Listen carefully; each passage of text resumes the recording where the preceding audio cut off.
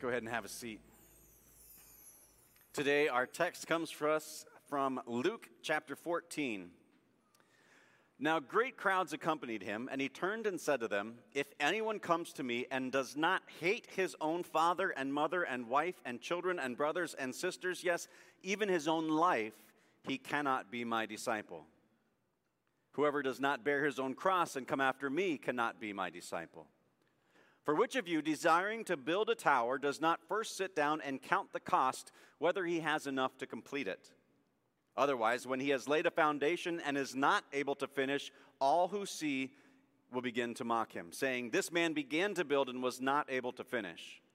Or what king, going out to encounter another king in war, will not sit down first and deliberate whether he is able with 10,000 to meet him who comes against him with 20,000? And if not, while the other is yet a great way off, he sends a delegation and asks for terms of peace. So therefore, any of you who does not renounce all that he has cannot be my disciple." Imagine the unimaginable life. The past 5 weeks, we've been looking at this sermon series from this perspective. Imagine the unimaginable life. Next week, we move on to imagine the unimaginable grace of God. But this week, we wrap up that unimaginable life. Let's review that. Jesus has taught us about the unimaginable life of a disciple through parables. Parables of like the lamp under a bushel. And we learn from that parable how the world is put right by Jesus' light shining in us and through us in our words and actions, especially in difficult times. Jesus taught about, during the Pharisee and the tax collector, how the truly imaginable life is not lived by clinging to our own greatness, but in the grace of God who hears our repentant prayers, that when we humble ourselves, God lifts us up. Jesus taught us through the unjust judge that God is our judge who judges us unjustly because he does not judge us based on our actions, but based on the actions of his Son on the cross. And though we don't deserve it, he declares us not guilty and gives us the righteousness of Christ. This unimaginable life, Jesus went on further to teach us through the parable of the wise and foolish builders. And we learned in those parables how through our baptism and a life of repentance and renewal, Christ builds our life on the bedrock foundation of Golgotha, where the rain of God's wrath has already poured out. And then we learned through the parable of the rich fool that the world says, store up, but the Bible says, empty your barns. The real way to riches is to give yours away. The real power is to serve. The real way to find joy is through generosity at home, at work, and in your neighborhoods. And then the question is, do you want this unimaginable life of being a disciple, of living your Jesus adventure in your everyday vocational lives? Do you want this? Jesus wraps that all up in our text for today, and he gives us 5 questions to consider before we ask for that unimaginable life to be our own. And they are hard questions, and they're confusing questions. Question number 1. This is crazy. Are you willing to hate your family? Now, this is crazy. This is wild. This is really confusing because Jesus, if we go back to the Sermon on the Mount, you taught us that we know that we should not murder, but you told us that if we are guilty of even harboring hate against our brother, we are guilty of murder. How could you ask us to hate the family that you've gifted us with? Well, he's not using the word hate in a normal sense. This is, in Jewish culture, to use this word can mean to hate like we understand it, but it is also, in the Jewish culture, it's an idiom. It's a phrase or a saying of a point of comparison. That's saying we should have God as our first love and order everything after that. That in comparison to our love for God, our love for everything else and everyone else is seemingly insignificant because of our great love for God. You know, we see this in Genesis chapter 29, this idiom use of this word hate. Jacob loved Rachel and hated Leah, which that means that compared to how much he loved Rachel, his love for Leah was so much more insignificant. Not that he hated her, he just loved Rachel so much more. That's the love that God yearns for us to have for him compared to everyone else. Last week, God revealed that the number one false god in all of humanity is money. Money is what constantly competes for first place in our lives, the place where God would be. But the thing that is a really close runner-up to money is family, relationships. See, God wants us to love him in first place before our spouses, before our kids, before our parents. This is a first commandment thing, to have no other gods before me. All right, there's the first question. Kind of simmer in that one for a little bit. Question number 2. Are you willing to bear your own cross? Now, let's clarify exactly what that means, because to bear one's cross does not mean to consider all the suffering and all the challenges and all the trials you have in your life. It's all the sufferings, all the trials, and all the challenges you have in your life because of how you share your faith, because of how you spread the gospel, because of how you witness to Christ.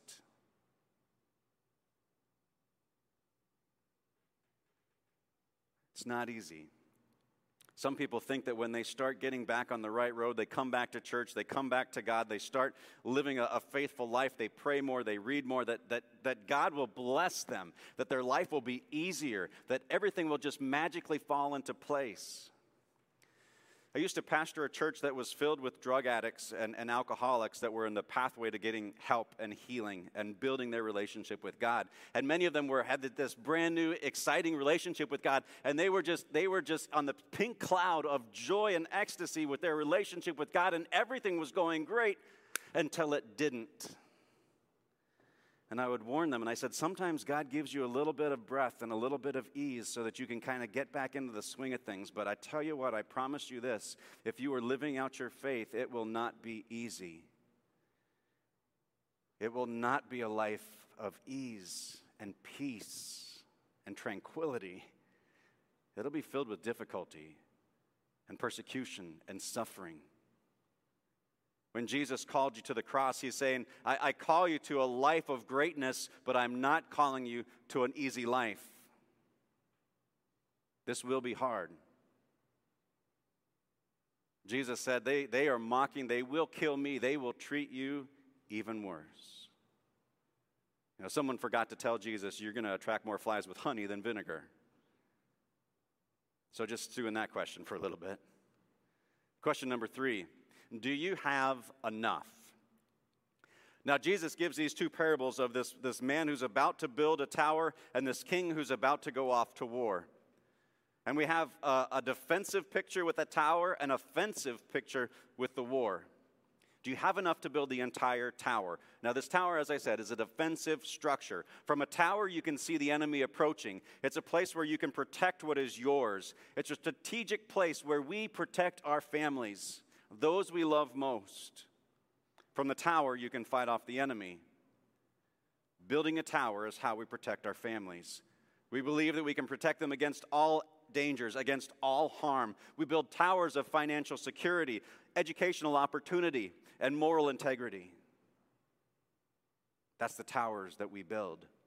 Now let's take a look at this king going off to war. Do you have the strength to fight an enemy that is twice your size?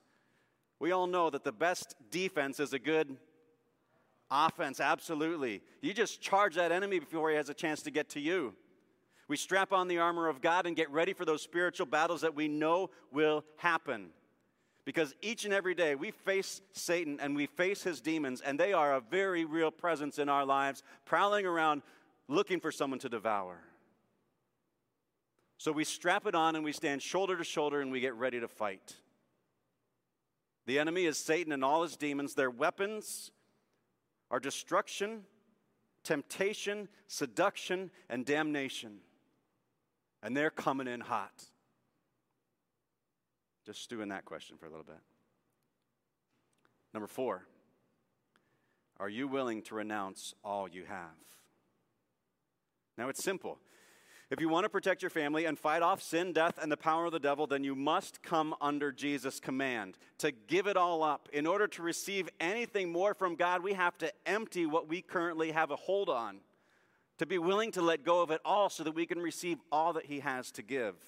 This is the Jesus adventure. This is not the Jesus luxury cruise, not the Jesus vacation. Are you able to pay the price? Now consider these radical demands that Jesus says it takes to follow him. Are you ready to meet those? Are you able to meet those? See, most people get these parables just wrong. They take these to mean that, boy, if you want to be a disciple of Jesus, this is the cost it's going to take. These are the forces you're going to need to muster. This is the cost of what you will have to let go of. This is all about what you are doing. And we forget that we are just broken, fallen, sinful people who, apart from Christ, can do nothing. As I take a look at those 5 questions that Jesus asked, I think to myself, the first one about family. But when we put our family first, I think a lot. Now, sometimes that's in obvious ways, and sometimes it's in not-so-obvious ways. I've seen it in obvious ways. Back in college, I was a part of the Wind Symphony at Concordia in River Forest. Now they call it Concordia Chicago. And we toured all over the place, and one of those guys that was on our group, he played percussion, and he was from China. And he was just an amazing, fun guy to spend time with, just overflowing with joy, very positive. But he came into contact with the gospel for the very first time while he was at school. And he fell in love with Jesus and his gospel message and this everlasting life. And then he hit a wall. He came to the realization that all of his ancestors, that cherished family heritage that he had, all of those loved ones who had died before him, would not share eternity with him. And he made, at that point in time, the decision that he would rather spend time with his family in eternity, regardless of where that was, than to spend eternity with Christ. So those are obvious ways that we put family first. But sometimes there's not so obvious ways. And personally for me, this is difficult as a husband, as a dad, because I would do anything for my family. Sometimes doing anything for your family means providing. Provide well, provide work hard, spend a lot of time at work for family. I'm doing it all for family. But that slides into workaholism, and you lift up work also as the idol above God and above family. But sometimes we bend over backwards for our family, going above and beyond the call of duty, but maybe for the wrong reason. Maybe for the reason that we would just love to see love reciprocated back. I am doing this so that I can see something come back to me, to see you love and cherish me. And when we do that, when we pour all of our heart and our soul and we hang all of our hopes and our dreams on somebody else loving me, other than God, we have just lifted family up to be an idol above him. You know, it's not fair to our loved ones to hang all of our hopes and dreams and successes on their shoulders. It's not healthy for them. And it's idolatry for us. We also don't carry our own crosses. I wonder if, just kind of think about and take stock in your own life right now. How much suffering do you face for the sake of the gospel on a regular week basis? And I would suggest, and not necessarily for all of you, but for some of you perhaps, your suffering is pretty light or non-existent, because of your Jesus adventure and what you are or are not doing. And maybe if your suffering is non-existent, it's perhaps just a sign that maybe you could be doing a little bit more or a lot a bit more for the kingdom of God. Do you carry the light of God into your home, into your work, into your neighborhood? Are you getting flack for your faith? If not, it may be time to up your game. And I think sometimes, too, we just don't have enough. To believe that we can muster enough resources to build this tower ourselves will result in being shamed when we are incapable. Remember the Tower of Babel all the way back in Genesis. Mankind was coming together, erecting this huge tower for their own successes, to be closer to God, to worship their own greatness, only to have God confuse and humble and scatter them all. We will never, by our own initiative, by our own resources, be able to protect our family from each and every danger. You cannot build a tower strong enough to protect and guard against every enemy. To believe that we can muster our own resources for salvation ourselves will result in our defeat in the battle with Satan. And we renounce everything. God, I give it all away. It's all yours. I surrender my life. It's completely yours. And then what do? I don't know if you're like me, but if you're like me, you start going, boo, I'm going to take that one back. And I'm going to grab a hold of this one too. And I really like to take control, so I'm going to grab power back to my own life. And I'm kind of greedy, so I'm going to hang on to some of that greed and some of this control. I'm a control freak. Or maybe you struggle with addiction and you lay that down to God, but only to take it right back up again.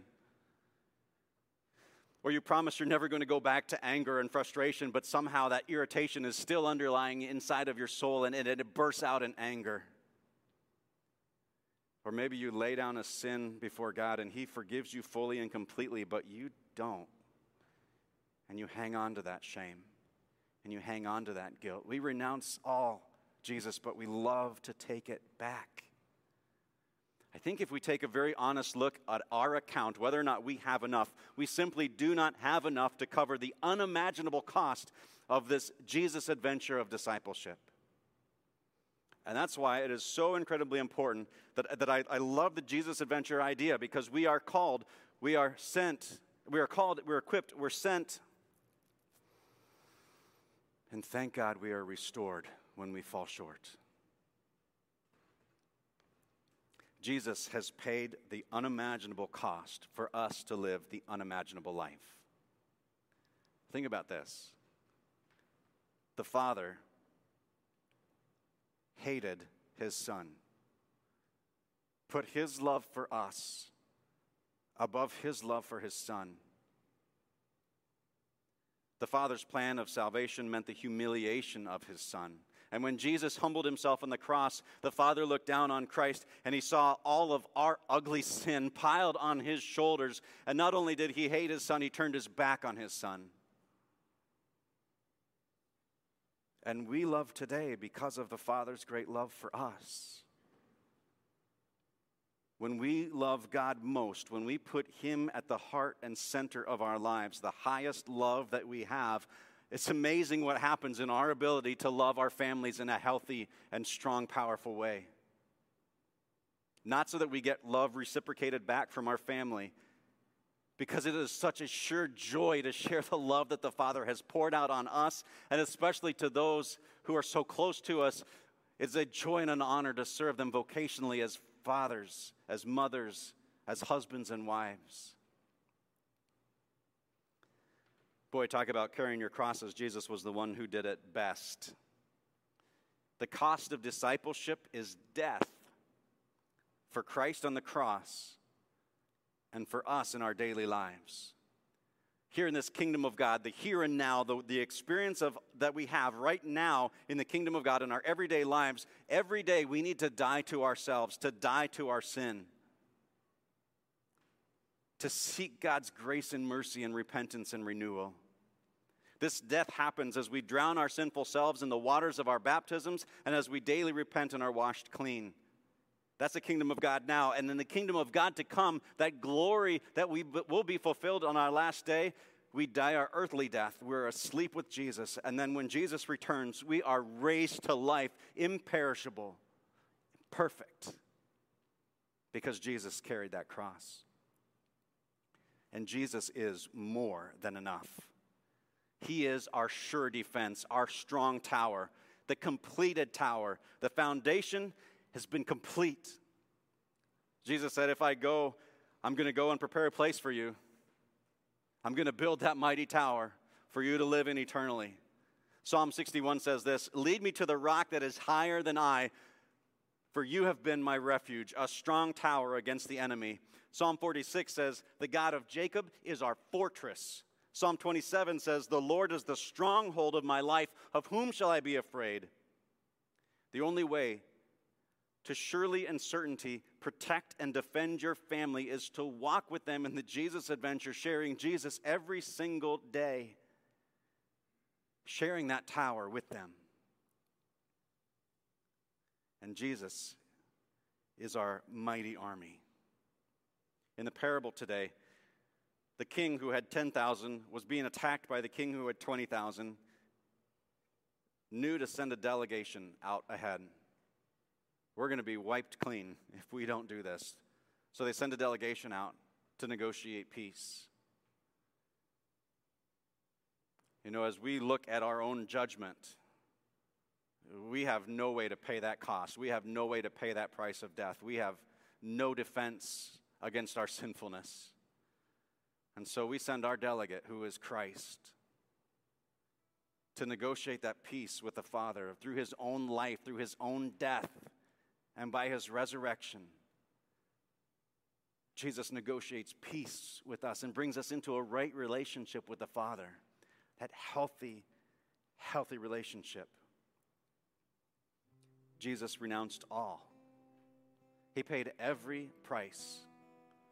Not with silver or gold, but with his body and blood, he renounced it all. He gave up the glories of heaven to be humbled to walk in the dust of this earth. He gave up the glory of breathing life and humbled himself to death on a cross, only to be raised to life, to ascend to glory in heaven, to inspire us to live this kingdom of God thing above all else, to love God above all else. Are you ready for discipleship, to continue the Jesus adventure? Here's the great news. Jesus Christ has already paid the unimaginable cost. The adventure is yours now to enjoy, to live without fear, without anxiety, without worry, to know that you are in that strong tower. And Jesus has come to your defense. The high price of discipleship has already been paid. Would you pray with me? Heavenly Father, we thank and praise you for your incredible love for us. Help us through that love to encounter that love and to love you in return above all things, to remove all idols from our lives, whether it be money or people or anything else, that you would be first, to know that you are our strong tower. In you we find our sure defense. You are that incredible delegation that went out to negotiate peace because you carried the cross and you poured out your life for ours to fill our lives to overflowing. Father, we praise you that Jesus Christ has paid the ultimate price, the unimaginable cost of our discipleship, this unimaginable life. We pray this all in Jesus' powerful and holy name. Amen.